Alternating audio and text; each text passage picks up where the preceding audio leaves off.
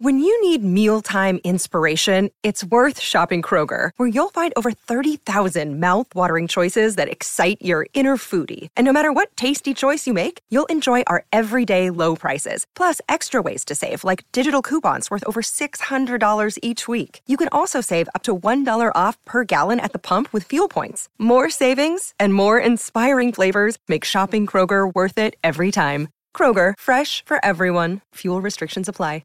Progressive presents Forced Metaphors about bundling your home and auto. In sports, 3 goals is a hat trick. And when you bundle your home and auto with Progressive, you get a hat trick of great savings and round-the-clock protection. So you might be thinking, wait, that's 2 things. A hat trick is 3. But in this metaphor, great savings counts as 2 goals, and so does round-the-clock protection. So it's like 4 goals, and that's more than 3.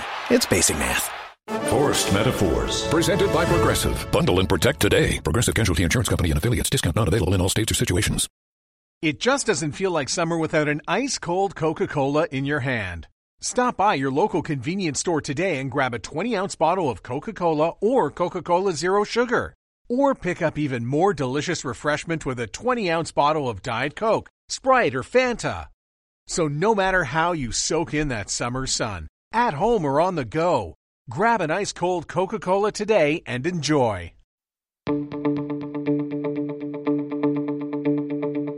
This is the Cubs-related podcast presented by CubsInsider.com. My name is Corey. I am joined, as always, by Brendan. We are coming to you on a Monday morning with somewhat of a special edition of the Cubs-related podcast. It is going to be 2 segments. The first portion that you'll hear next will be an interview we conducted Sunday afternoon after the Cubs completed their second game of the Cactus League slate for 2019.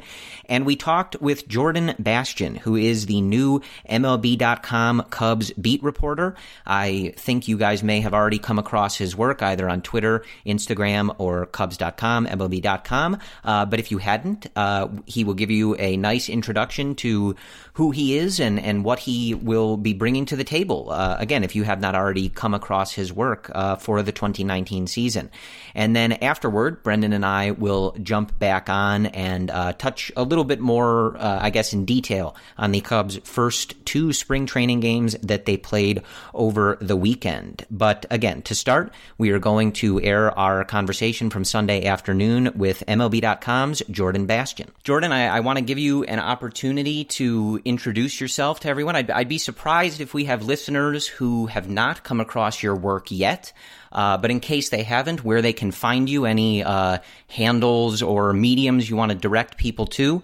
And I would, if you could talk a little bit about the, in your Twitter profile, your pinned tweet, you give a farewell to Cleveland, kind of a hello to Chicago. And I think, what really stands out to Brendan and I think would to most Cubs fans would be that you're kind of one of us, or used to be one of us, now that you've been on the beat for so long, in that you grew up a Cubs fan, watching the games on WGN with your grandfather, and have that kind of deep connection. So I think that is something for any Cubs fans listening that don't know that. I certainly think that would stand out, and they would relate to that. Yeah, hi, I'm Jordan. I'm a baseball writer. Hi, Jordan. Yeah, hi. No, you're right. My roots in my baseball fandom were growing up a Cubs fan. So obviously now I've been wearing the reporter hat for, the better part of 14 years. I think this is now as a beat guy. I was in Toronto covering the Blue Jays from 2005 to 2010, my first year as an intern with MLB.com. And then obviously the most recent time as a beat writer was 8 years spent in Cleveland for MLB.com.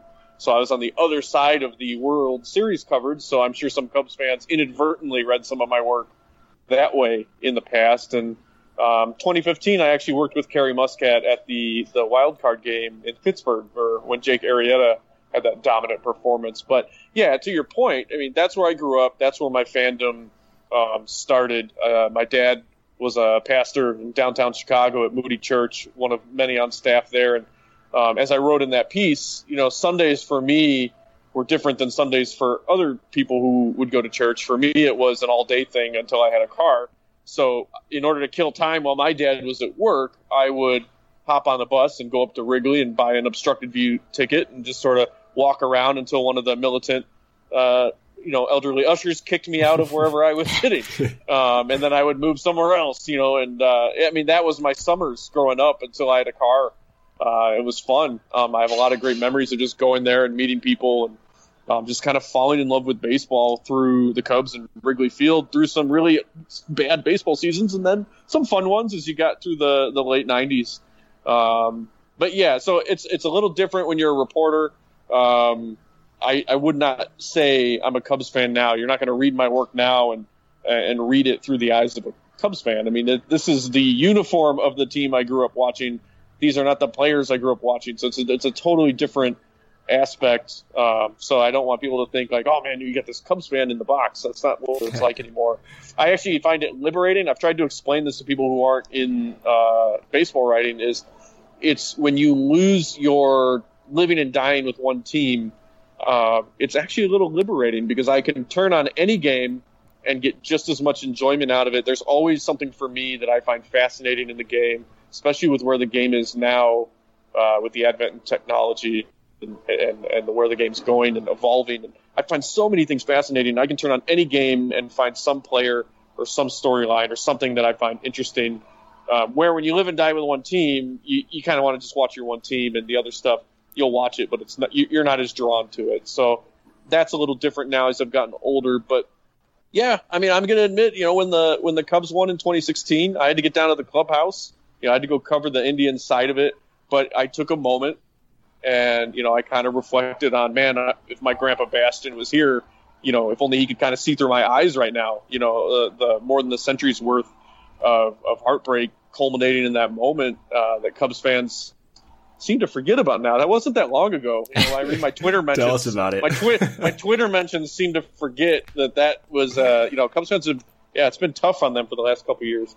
But no, anyways, kidding aside, it's fun to have that sort of internal backdrop as I take this beat and I come home. My wife's whole family's still Chicagoland based.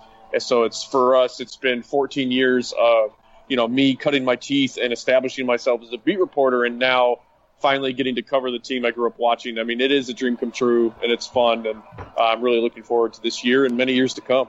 Jordan, so by the way, you've been an incredible Twitter follower since I think I followed you about a month ago. And for all of our listeners who don't follow you, I'm impressed how you incorporate your high quality photos. I think you carry around a camera on those backfields.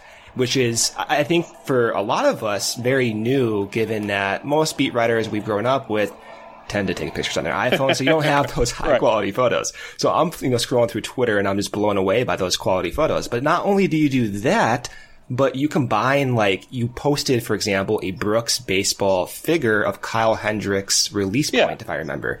And so you're doing, you're really incorporating kind of all the new aspects of baseball media all into one account. I think that's unique. I think it's something that we try to do, a Cubs Insider, but what you're doing is phenomenal. And I think I just want to get more insight into your thoughts on the numbers side of things and how you see yourself as a beat writer incorporating all these new media aspects into your content. Yeah, I mean, I've been doing this stuff for years in Cleveland, but obviously now my audience, no offense to Indians fans, I love you. It was great. But there's more eyes on my work now. It's fun. And, there's going to be, I'm really looking forward to this summer, some of the stuff I can do for Cubs.com, things I've been doing, through my blog, and maybe I can bring that to the main website. Now that it's, getting a lot more eyes looking at it, it's going to be fun.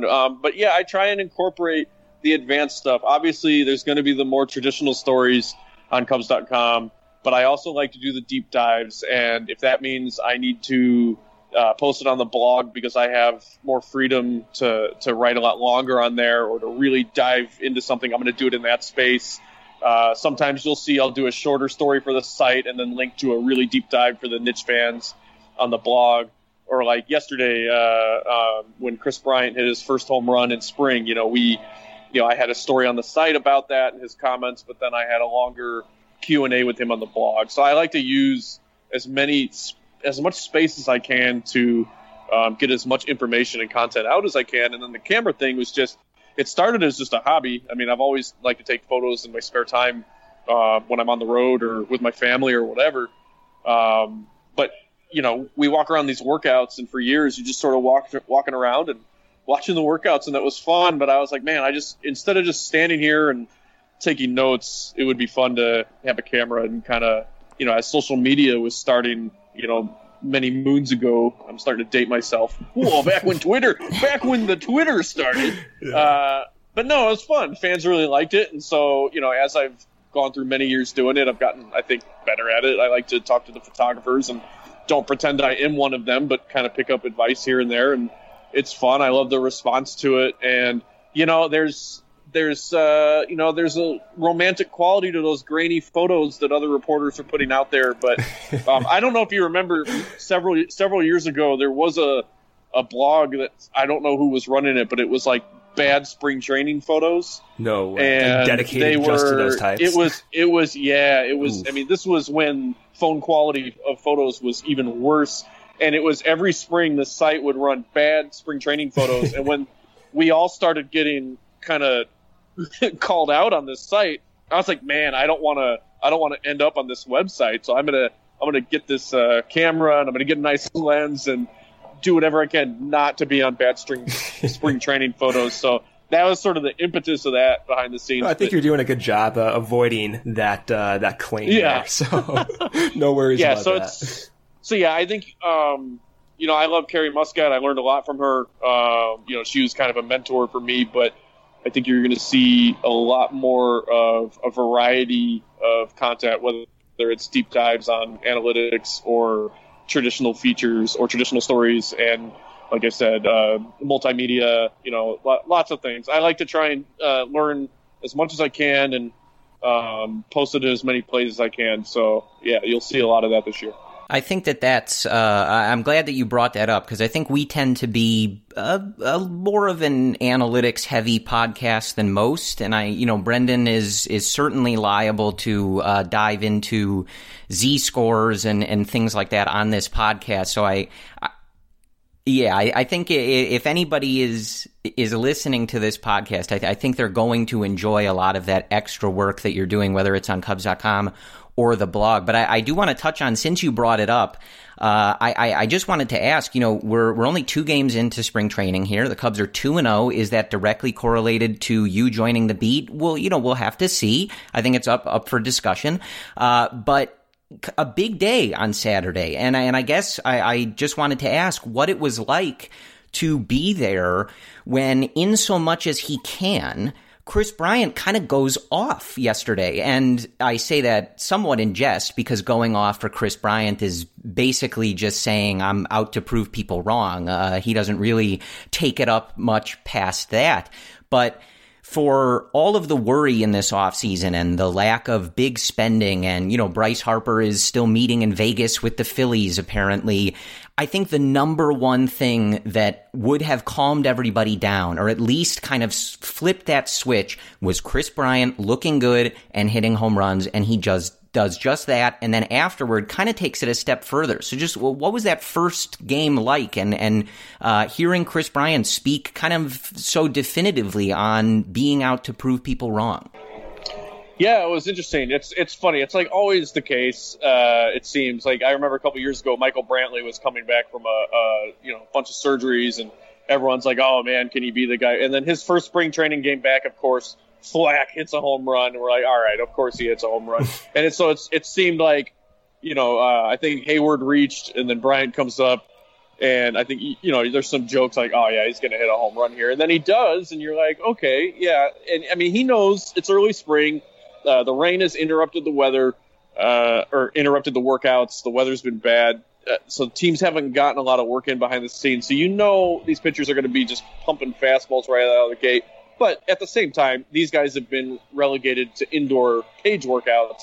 They didn't really get a lot of live BP. So to be able to step out there in your first at bat and launch one, even if you had a very high suspicion that a fastball was coming, or a breaking ball, or whatever it was in that count, I think it was pretty cool to see right out of the gate. And then, not only that, he had a hard hit single in his next at bat, so 2 for 2. And then, had the nice little scrum with the reporters where, he kind of talked about his downers that he read over the tweets. He said he'd go down a Twitter rabbit hole and see some of these things. And hey man, whatever these players want to use for motivation, you can't quantify it, but like whether it's the Pacoda projection and they put that on the bulletin board, or Chris Bryant thinks that fans want him traded, whatever it is, if these players can use it as a positive motivation, more power to him. If he really thinks people are doubting him and that's fueling his workouts, I'm sure the Cubs love that.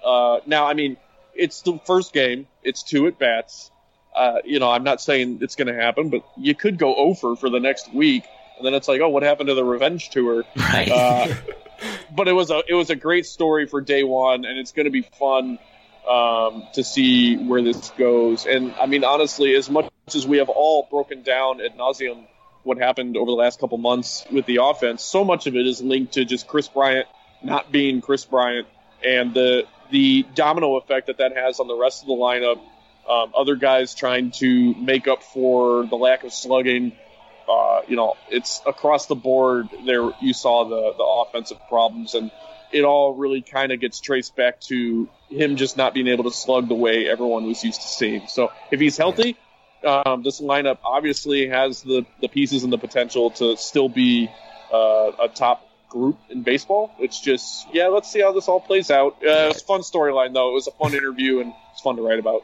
So, Jordan, at the onset of the offseason, and actually throughout the offseason, a lot of emphasis was put on, and I'm just going to use the word that was kept bringing up, was urgency. And Joe Madden, who Corey and I love Joe Madden. I have a Joe Madden jersey. I'm one of those guys, right? He was talking about reading Millennials for Dummies and trying to, incorporate maybe a little bit more of a philosophical change into the team dynamics. And it seems ambiguous from our end, but I wanted to get your insight on Joe's interactions with the players. I know you weren't there last spring training, so it's hard to compare, but I just wanted, for me personally, I'm always interested in the relationships, in the dynamics between the Cubs youngsters and Joe Madden.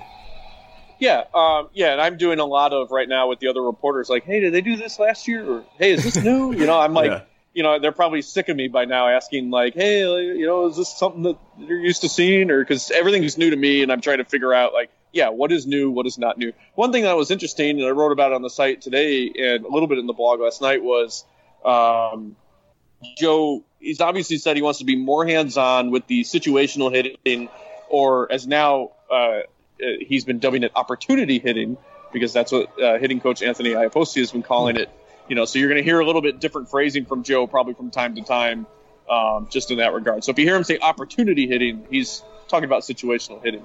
Anyways, they had a drill on one of the fields where they took these miniature baseballs and they were feeding them into a machine at around 30 feet from home plate. It's coming in at 60 miles an hour, so it's simulating about 90-plus miles an hour, and it's a miniature hard baseball, and the machine actually generates a little bit of ride on the baseballs. We were talking to Madden today about everything involved here. And while he's feeding them in, he's calling out situations. Hey, we got no outs, runner on second. We have bases loaded. We have runners in scoring position. We have hit and run. He kept calling out different situations. So not only do you have a smaller baseball coming in at what's simulated at 90-plus miles an hour, but you really got to lock in and shorten your swing and tweak your approach based on the situation. So this is one thing that Madden came up with for this spring. It's new. The players really liked it from day one, from talking to Schwarber. He said anything that they think is going to help, obviously they're going to dive into right now. And it beats, honestly, we've all seen it in spring. These coaches go out there, they throw BP. It's great. The players can focus on their mechanics.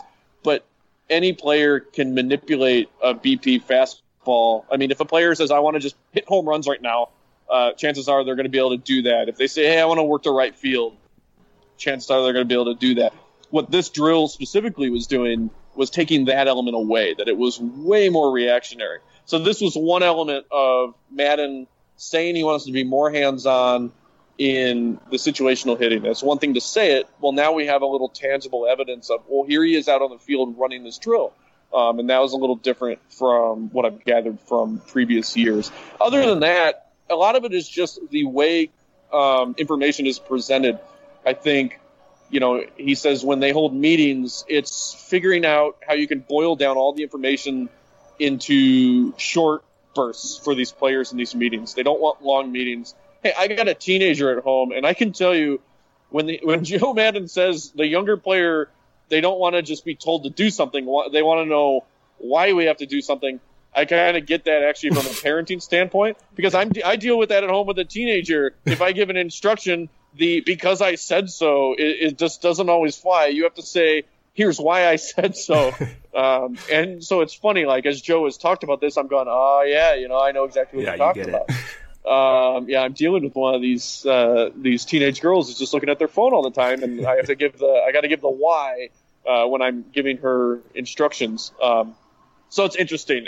So on that very kind of base level, that's kind of tweaking communication to give the why, making meetings shorter, and it's different. In a previous generation, if a coach or a veteran said, "This is the way we do things," and so you have to do them, rookie, because that's the way it's always been done. And then the rookie would go, okay, and then they just do that, and because that's the way it's always been done. Well, there's so much information at everyone's fingertips now. It's natural, I think, and I'm not that old, but it's natural for a younger person to maybe, if you're told something, to go, well, I can now look up information to see if this is accurate, or should I be doing it? Is this actually the best thing for me to do? Or how many of these players now have their own personal swing coaches in the off season? Hitting coach is going to give them instruction. Well, what if it goes slightly against what they've been working on with their personal coach? So there's got to be more communication, tweaking behind the scenes to kind of get everyone, I guess, collaborative and to the point, and explaining the why. And I guess that's the best way to sum it up. That's good stuff, Jordan. And like Brendan said, it is kind of stuff we read about, but it's not always easy to decipher exactly what's going on. So it's very interesting, especially with Joe Madden of all people. We know he's kind of always thinking outside of the box, doing things a little differently. So that's very interesting to hear. I think just a couple, quick, maybe rapid fire questions for you, and then we'll let you go. Going back to, especially you were talking about how being pulled back from just that one fandom allows you to kind of appreciate the game in a broader sense and get excited about different things for different teams. I was wondering if when you got the call or the official notice that you would be switching over to the Cubs beat, obviously, we talked about the 2016 World Series. You were kind of, your work was intertwined with them already in the past. But was there anything that jumped out to you when you got that news that you thought, I can't wait to have this be something I cover on a daily basis, or a storyline, a player, whatever it is with this current Cubs group? Like, I am really looking forward to this being a part of my job every day. Well, it's not the commute to work, I'll tell you that. Right. Well, Arizona's not that bad. No, Arizona's great. Yeah. We'll see how it is when I get to Chicago, dealing with the Illinois traffic. No, I've had a few people ask me that, and nothing really jumped out specifically. I would say, obviously, getting to watch Javi Baez every day, but I just came from watching Francisco Lindor every day, so I imagine it will be similar. But they're friends, and I would hear Lindor talk about Javi, and now it's going to be fun to kind of see Javi on a day-to-day basis. Kind of being around Joe Madden, I was looking forward to that. I've been spoiled with manager personalities in my career. I had John Gibbons when I was in Toronto, Cito Gaston, and then obviously Terry Francona, Manny Acta. I covered him before. He was fantastic with reporters. And so, obviously I've seen Joe Madden from afar. I was kind of looking forward to getting in that room and hearing some of his stories and the way he likes to present things. So that's been, even right away with this millennial stuff, it's been kind of interesting out of the chute. And then just kind of seeing some of these veteran starters. We're in this era. I find this really kind of fascinating dynamic right now, that we're in this era of increased bullpenning, the opener being embraced by multiple teams, some out of necessity, some because of the trend and the data. And here we are looking at this Cubs staff with potentially 5 guys that could be 180, 200 inning starters. It's a really classic rotation, led by some really veteran guys. And so, I'm kind of interested to get around that and see those guys. I mean, I've been spoiled also in covering starting pitching. I covered Roy Halladay. I obviously got to cover Corey Kluber and Trevor Bauer and some of these guys in Cleveland. And now to kind of get to watch John Lester and Cole Hamels and Yu Darvish and kind of appreciate what they do. I'm looking forward to that element of it. And, obviously watching Bryant and Rizzo. Well, there's a lot of things that I'm really looking forward to. Working in Wrigley, I know not a lot of reporters like the working conditions of Wrigley Field, but I have, sentimentality tied to growing up there and going there. So I think it's going to be fun walking to that press box for the first time as my press box. I've been there on the road and during the World Series, but it'll be fun to take my seat and I think that's when it'll hit home that I made this job change. So a lot of different things. There's not like one thing that jumps out, but I would say off the top of my head, those are some little things. Yeah, sure. Absolutely. So last question, and then we'll let you, kind of lay out social media handles where everybody can find your stuff. I'm just curious, and you kind of touched on it, kind of a good lead into the question as we head into Monday, where we're going to start seeing the, main starting rotation guys get their first looks. And you touched on Chris Bryant as well, but I'm wondering if you have just one thing, especially, since we don't get to see all these games and, some are on the radio, et cetera, if it's not already Chris Bryant, which you touched on, is there anything that as you're going into the 2019 season, we've heard all about the offseason, the Brewers, Cardinals getting better. Is there, one thing or one player where you're watching the rest of these spring training games with a particularly keen eye thinking, this is the most important thing, or this is really integral to the Cubs' success in 2019. If this is going well, then, Pacoda be damned. I think we're looking, the Cubs, not we, the Cubs are looking good here. Two things. First of all, the overall defense, because I think as you look at whether it's the bullpen or the rotation, not that velocity is the be-all, end-all, but we are in this era of high-octane pitching, studs out of the bullpen, and the Cubs, whether you're looking at the rotation again or the relief staff, their fastball averages were near the bottom last year. It's a really ball and play dependent staff.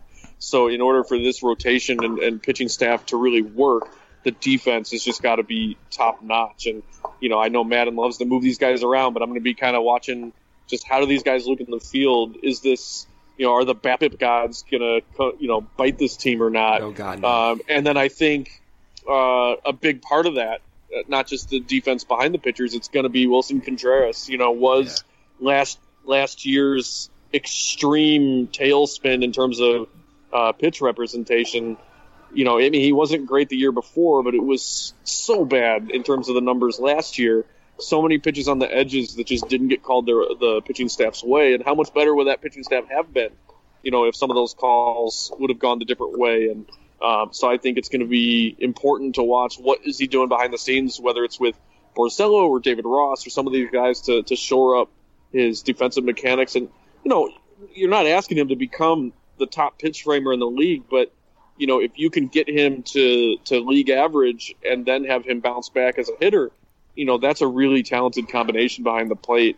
So I think those two things kind of work in concert together, when you have a pitching staff of this dynamic. That's the beauty of baseball, is everything is linked together.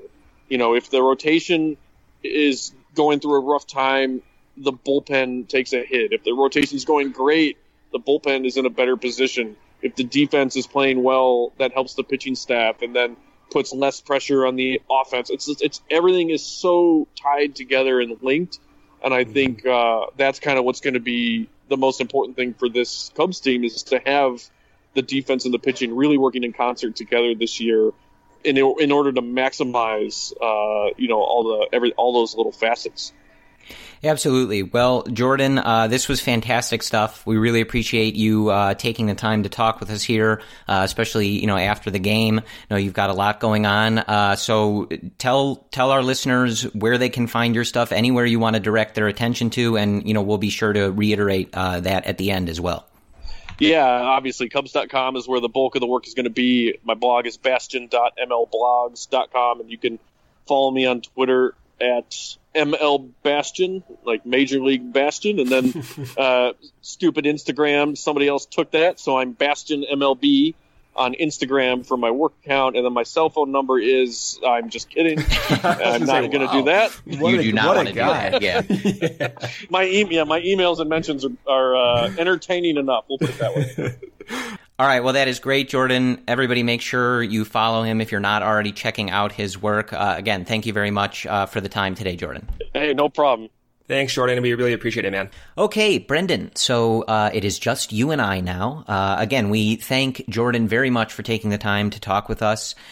We have already mentioned his work on this podcast, but certainly enjoying it so far this offseason, Brendan. I know, and you mentioned it in the interview, but anytime a beat reporter is using Brooks baseball release point data, Brendan is all in already. So, yeah, he's definitely made an impression on the Cubs related podcast. And I think, especially if you like sometimes when we take a more analytical slant to things, it does seem in the early going that Jordan is going to be a really good follow and provide some excellent insight into, not only just the narrative stuff going on with the Cubs, but really get in there and dig into more detail and, kind of try to uncover more information and insight. Jordan gets it, man. Like he is an incredible follow. Like I said, just for the pictures alone, like that's worth the follow. But then you add in the bonus of, all the beat stuff that comes with being a writer for Cubs.com. Like he gets the inside quotes, and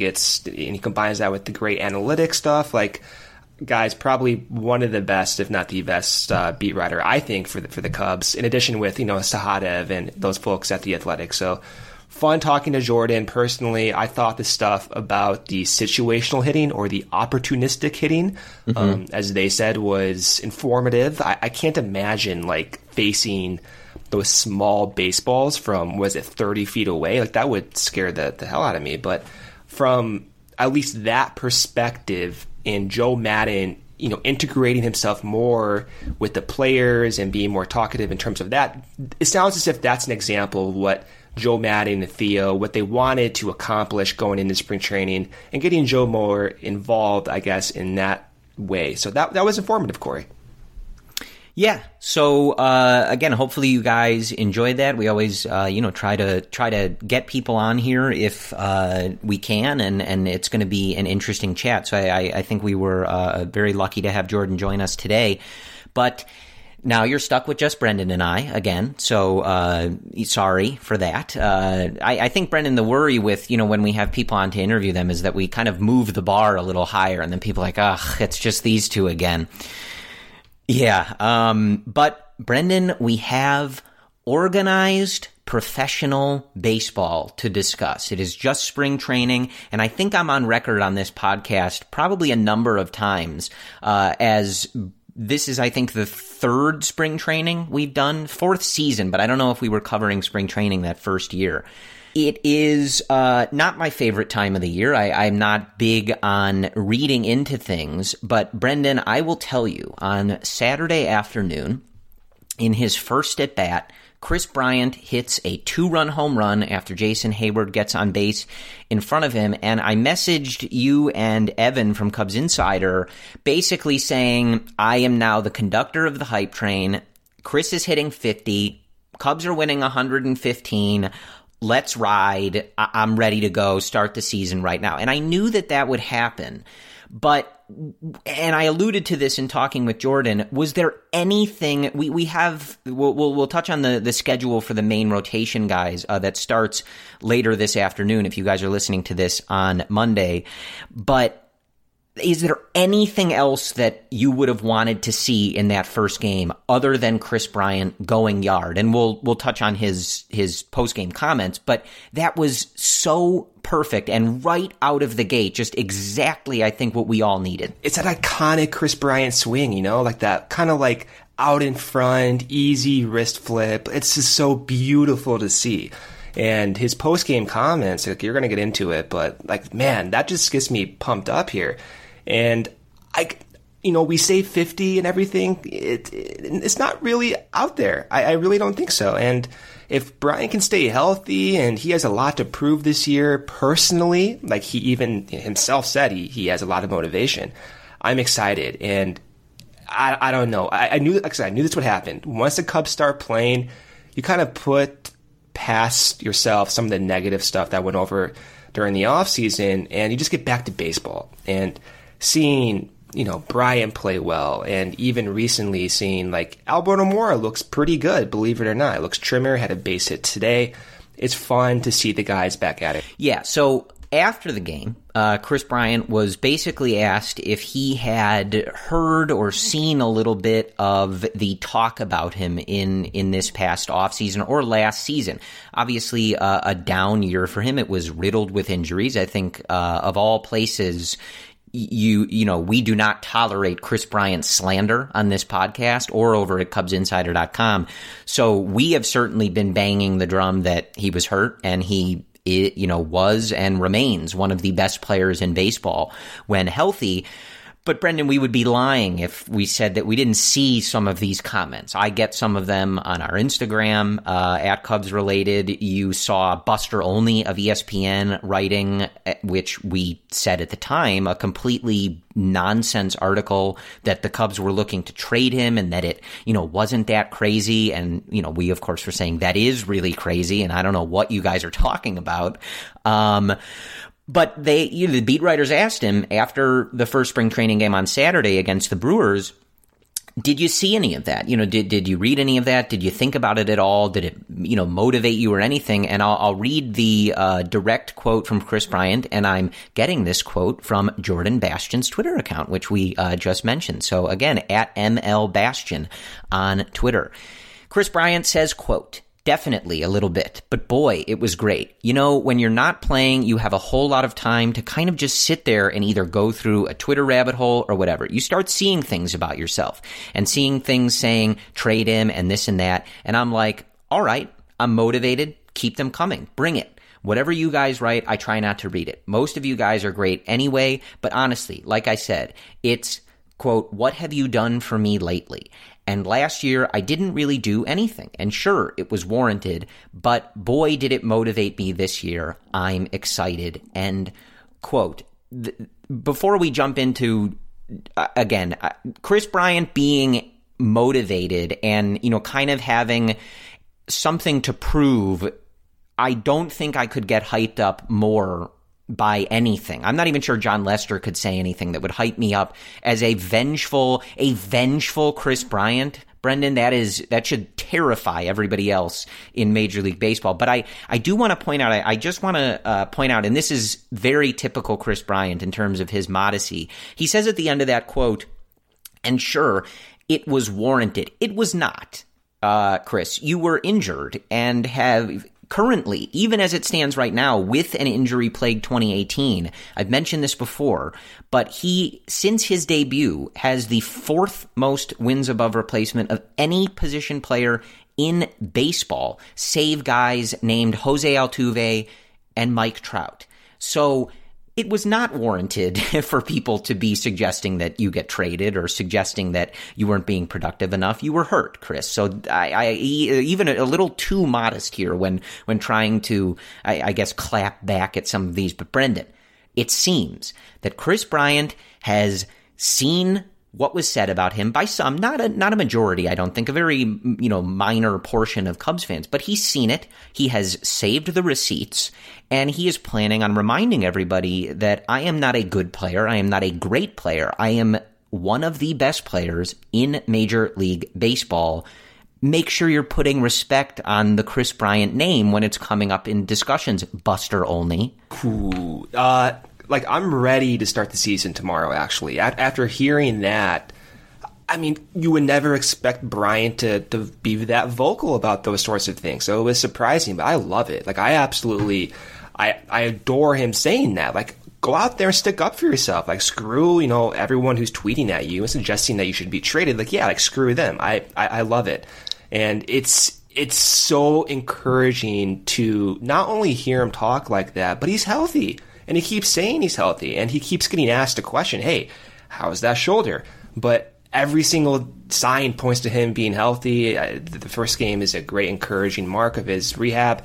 So it's going to be fun. And look, I really do think it's somewhat simple if Chris Bryant is healthy, if Yu Darvish is healthy, and nothing extreme happens from anyone other than, or any other player, this team's going to be right where you expect them to be in that mid-90 win category. It's just, I keep going back to that as maybe as like a safety net, so to speak, but I really do believe that, Corey. If Brian comes back, shows who he is, goes out there, hits close to 40 homers, and he's the guy that we've seen in 2015 and 2016, like, look out, Major League Baseball, look out, because the Cubs offense probably will be up there among the best.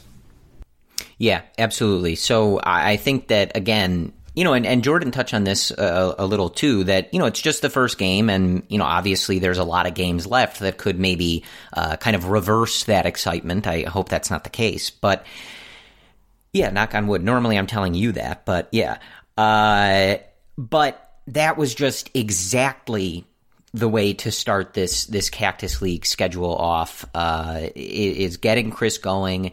And, it was a home run off Chase Anderson, too. So, not necessarily just some random pitcher in the Milwaukee Brewers, minor league roster invitees or anything like that. So, very good to see. And I am really excited to see what a vengeful Chris Bryant looks like. And again, I alluded to it in the interview, but it is funny to see Chris go off on the media, because you can really tell that that's basically as angry, and that's like that was basically Chris's version of an expletive-laden rant, right? Like, I would assume that's pretty much the extent. He usually rips out a few dangs in some of those quotes, but I don't think he even went to that length. Yeah, I don't think so. Maybe keeping it especially PG for the children, since he knew he was on camera. But again, very good to see that, and I think, again, right out the gate, exactly what you want to see. So as you guys are listening to this, the Cubs are probably in the middle of their game on Monday afternoon, but they go 2-0 over the first weekend. Certainly not something that matters. I'm definitely not going to be championing their Cactus League record as if that is something that matters, but nice to see them getting wins and seeing some of the guys contribute. I think that other than Chris Bryant, I don't know that any individual performances necessarily stood out. We did see Tyler Chatwood start the game on Sunday. He goes 2 innings, 2 hits, 2 earned, those coming on a Brandon Belt home run. He walked 1 and struck out 1. He did, Brendan, throw 3 more strikes than he did balls. It's a work in progress. We'll see. Again, I don't know exactly where this team is expecting him to fit in. Obviously, he's starting this game. We've heard, about trying to make sure that he has length in his arm, is able to go multiple innings. But we'll see. It's a work in progress. This was his first outing. There were a lot of reports from the beat writers that his delivery looks a little simpler, cleaner, which is nice to hear. But, again, we've kind of seen this line before. He gives up a couple runs, gets a double play, walks a guy.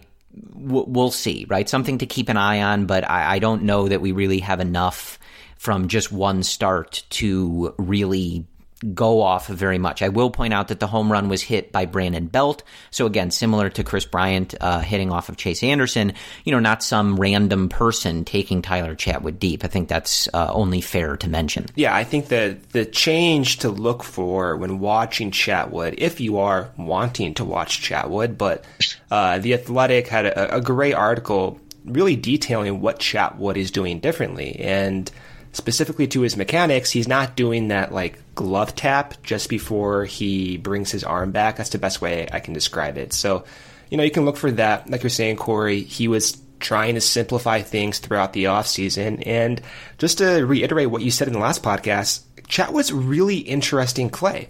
And right now there's no defined role for him, which is fine because the Cubs, quite frankly, they would benefit from him being pretty good and being the guy they saw even in Colorado, but they don't need him to do that. I know it's kind of weird to say, but they have depth right now. So if Chatwood can even go back to his Colorado days, he's an extra depth piece. But at most, if the Cubs can get him right, he becomes more than a depth piece, and he becomes a very viable option with an aging rotation. God forbid something happens. So it's going to be fun to monitor. I don't think Chatwood gets enough attention, to be honest, because I know we have Hamels. I know the rotation's essentially set, but there should be more attention, I think, given to him just from a fan perspective. Maybe I'm just projecting because I haven't given him that much attention, but I think it's going to be fun to watch him progress if he does progress, because kind of like you, Darvish, he has a lot to prove with that contract, just personally for him.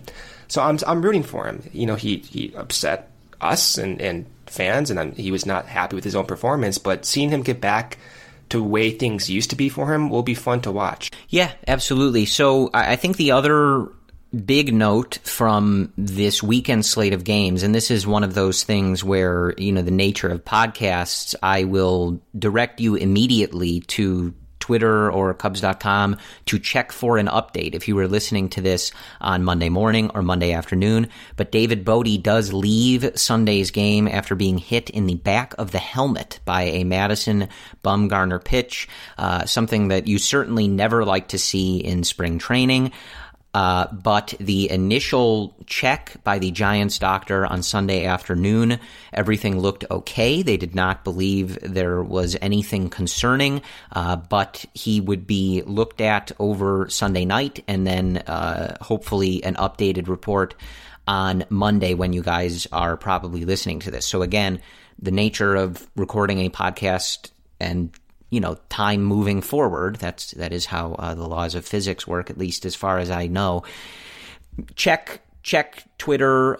Cubs Insider will certainly update on it if there is one available, but obviously guys like Jordan Bastian and the other beat reporters, check with them so that you're getting the current news on David Bodie, but hopefully everything okay there, just not something you like to see. And certainly coming off of a 2018 season where we saw Chris Bryant get hit in the face and miss time, and obviously that's a very scary situation anytime the head is involved in any of these things. It did sound like it got the helmet, which is good in so much as it can be good, but just we're thinking of David Bodie here, hoping he's all right, and again, make sure you're checking for that most recent update. Moving on, looking ahead to this week. Again, you guys are probably listening to this on Monday. The Cubs may already be playing, but we did get an idea of when we will see the 5 men who we believe will be occupying the starting rotation, unless Joe pulls some sort of crazy thing from his bag of tricks, and it lays out as such. Monday, it will be number 34, ya boy, John Lester, making his Cactus League debut. Tuesday, I think, will be the day that most of us are most interested in, as that will be Yu Darvish's spring training debut. Wednesday, it will be Cole Hamels. Thursday, Kyle Hendricks. And Friday, Jose Quintana. So that is when you can expect to see the main starting rotation pitchers. And as always in spring, and I guess really in the regular season too, but this stuff always subject to change. The weather has been weird in Arizona, so if it's rainy or particular conditions, you may see one of these guys move to a different time. We'll see, but as of now, tentatively, that is the schedule. So, Brendan, I throw it to you. Am I incorrect in saying that Tuesday is the day that I think everybody has circled here? As much as I love watching John Lester pitch, we don't get to see any of these games anyway. I believe the first day the Cubs are on TV is March the 2nd. But as much as I love watching John Lester pitch and, would love to see what Kyle Hendricks looks like now and what Cole Hamels is going to be bringing to the table in 2019. Tuesday seems like the day, right? I got the entire week circled, man. And by the way, this spring, follow the Cubs to Arizona for Cactus League spring training. Arizona has amazing weather, great landscapes, exciting outdoor adventure, incredible food. Really, Arizona is the perfect home base for baseball fans. Follow your favorite team, in addition to the Cubs, if you're into that. There's 10 stadiums, there's 15 teams within 50 miles of one another. The temperatures are going to be heating up to a beautiful mid-70 degree consistency, and you can meet the players, get autographs before games, go to the backfield at around 10 in the morning, and you can get autographs from guys like Chris Bryant and Rizzo. They're always usually there. And there's so much to see and do nearby. Check out amazing restaurants and bars, including tons of craft breweries like Four Peaks, Angel's Trumpet Ale House, and Goldwater Brewing Company. You can go hiking, biking, you go on Jeep tours in between games, really anything you want to do outdoor-wise, you can do it in Arizona. And of course, it's very family-friendly. Arizona has tons of stuff for kids to do and see, like wildlife parks, science museums, aquariums, and dude ranches. Plan your spring training getaway at visitarizona.com/spring training. That is visitarizona.com/spring training. Corey, this entire week's going to be stressful, man. Just one after the other, Monday, Tuesday, and so on. It's just like, I don't know if I can do all 5 of the Cubs starting and pitching in 1 week. It's just too much anxiety for me. But, I mean, like you're saying, that Tuesday, seeing Darvish go out there, I'll be monitoring those radar guns. Unfortunately, I don't want to do that, but it's just how it is. And I'm sure we're going to get a lot of different reports after the game from both Darvish and associated, beat reporters around the area. So it's going to be very insightful into Darvish's rehab process. Everything sounds as if it's been perfect so far. So it's just another check mark to, check off the list of his rehab. Yeah, absolutely. I do always find it amusing because, like, when I saw the rotation listed out, I'm thinking, oh, cool, that's exciting. And it's always amusing to me that your first reaction is, oh, God, this upcoming week, I'm going to have this to stress over. It's like every day. I can't do that. Like here's the thing. The first start for spring training is so like, I just can't do it. And I honestly think it's because I'm scarred from a few years ago. Like I was working, I actually worked the scoreboard at the Giants spring training facility, and I was working one of the Cubs games. It was one of those ESPN night games. I was so stoked to work a game the Cubs are actually playing in. And Arrieta was starting, and this is prior to 2016. I think I said that, but Arrieta's coming off his 2015 historical year, and he gets shelled the first inning. I don't know if you remember that. And he leaves the game after throwing 92 to 93. Of course, this is coming off him throwing 95 to 96 the previous year. And I'm scarred. I'm sitting there in the booth the entire time for 8 more innings. Arrieta, God knows what happened to him. He's out of the first inning. There's reports of him having blisters. His velocity is down. And that was the first start for him. So I'm scarred for that. I don't want to see that happen again. But I don't know. Maybe I'm sick. Well, yeah, I think that goes without saying. But yeah, I mean, I just think that Tuesday is the day because, we've seen these other guys need time to really get up to speed. And that's the case with anybody. You have these guys, and like Jordan pointed out earlier, the weather has been weird in Arizona. I don't think that all of these teams have really been able to conduct their workouts and training exactly how they would like. We've certainly seen most of the guys. I mean, Joe Madden was wearing a winter hat one of the days these weeks. I think naturally these first starts, I think you kind of have to just see what happens. And that's kind of why I said that about Chatwood, where it's like, I'm not going to read too much into it because you've got plenty more starts and pitches to throw here just in spring training. And, I don't think that these guys certainly don't come out in this first start ready to unleash their full arsenal, the exact sequencing that they're going to be using in the regular season games and, pumping as hard as they can, to try to, really be heating up those radar guns. So it's one of those things where, and maybe I'm saying this out loud for the podcast, but maybe I'm speaking directly to you, Brendan, and just saying, they're going to throw an inning or two get themselves out there. They're trying to get their arm and everything in shape. And, I wouldn't necessarily read too much into it, especially because, someone like Kyle Hendricks stands out as someone who it's a process for him to sort of build up that velocity and get to that point where he is one of the better starting pitchers in the league. So that kind of gives you the lay of the land here for the regular starters. Again, over that first weekend against the Brewers and the Giants, we saw the regular starters getting intermixed there. Chris Bryant playing on Saturday, but not on Sunday. Rizzo getting in there on Sunday, going 0 for 2 with a walk in that game. Almora leading off in that game. Hayward leading off on Saturday. So we're starting to see these guys kind of trickle in and make their appearances and get things going here. And again, that with the rotation, now you're going to get your first look at them, and we're making progress here into kind of seeing how this team is going to come together. It was, I think on Sunday, one other note just that kind of stood out. Again, these are things to monitor over a much longer period of time than just one outing or one game. But it was good to see Dylan Maples throws an inning where he strikes out 2 batters, does not walk anybody. He's a guy who we've mentioned before that has kind of X-factor potential in that bullpen, but a very serious command issue that needs to be very much ironed out before that would happen.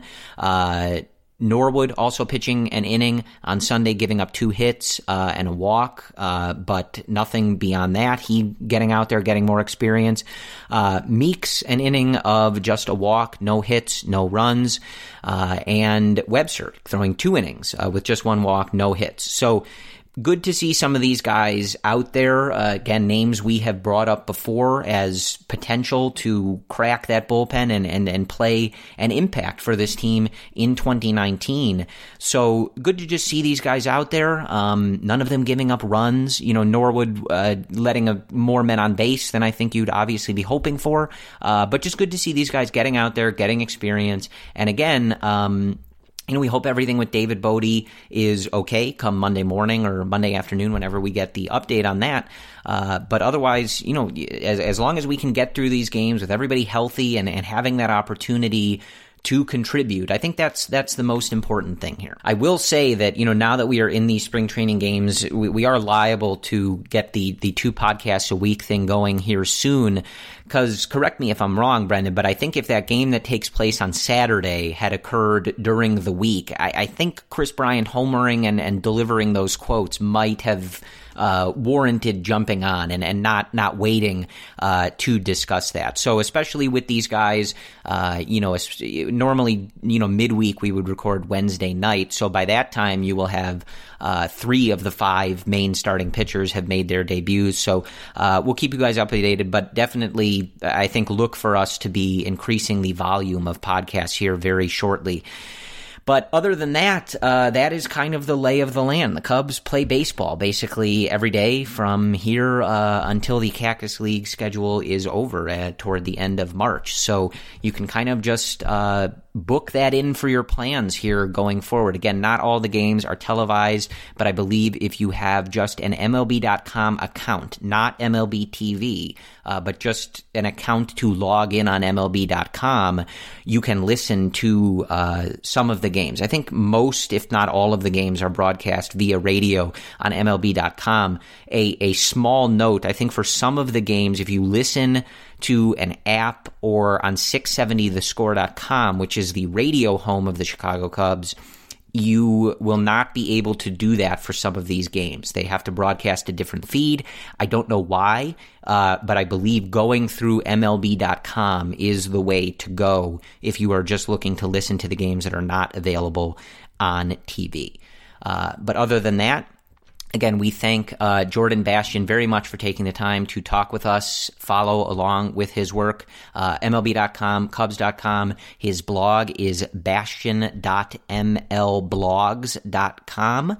Bastian is how you spell his last name, and ML Bastian is also his Twitter handle. So make sure you guys give him a follow. He'll be providing excellent coverage, as he already has, throughout spring training and into the 2019 season. So again, we thank him very much for joining us. As always, we thank you guys for listening. Make sure you are subscribing wherever you are preferring to listen to these podcasts. We continue to get those 5-star reviews on the Apple iTunes Store, which we always very much appreciate. So again, thank you guys for listening, and we will talk to you guys soon. And whether they are playing a spring training game in Mesa, Arizona, or not, go Cubs. Keep all your entertainment options centered with Xfinity X1. Access live TV, Netflix, and now Hulu and Peacock. Streaming zen. Now that's simple, easy, awesome. Go online or call 1-800-XFINITY today. Restrictions apply. Netflix, Hulu, and Peacock memberships required. It just doesn't feel like summer without an ice-cold Coca-Cola in your hand. Stop by your local convenience store today and grab a 20-ounce bottle of Coca-Cola or Coca-Cola Zero Sugar. Or pick up even more delicious refreshment with a 20-ounce bottle of Diet Coke, Sprite, or Fanta. So no matter how you soak in that summer sun, at home or on the go, grab an ice-cold Coca-Cola today and enjoy.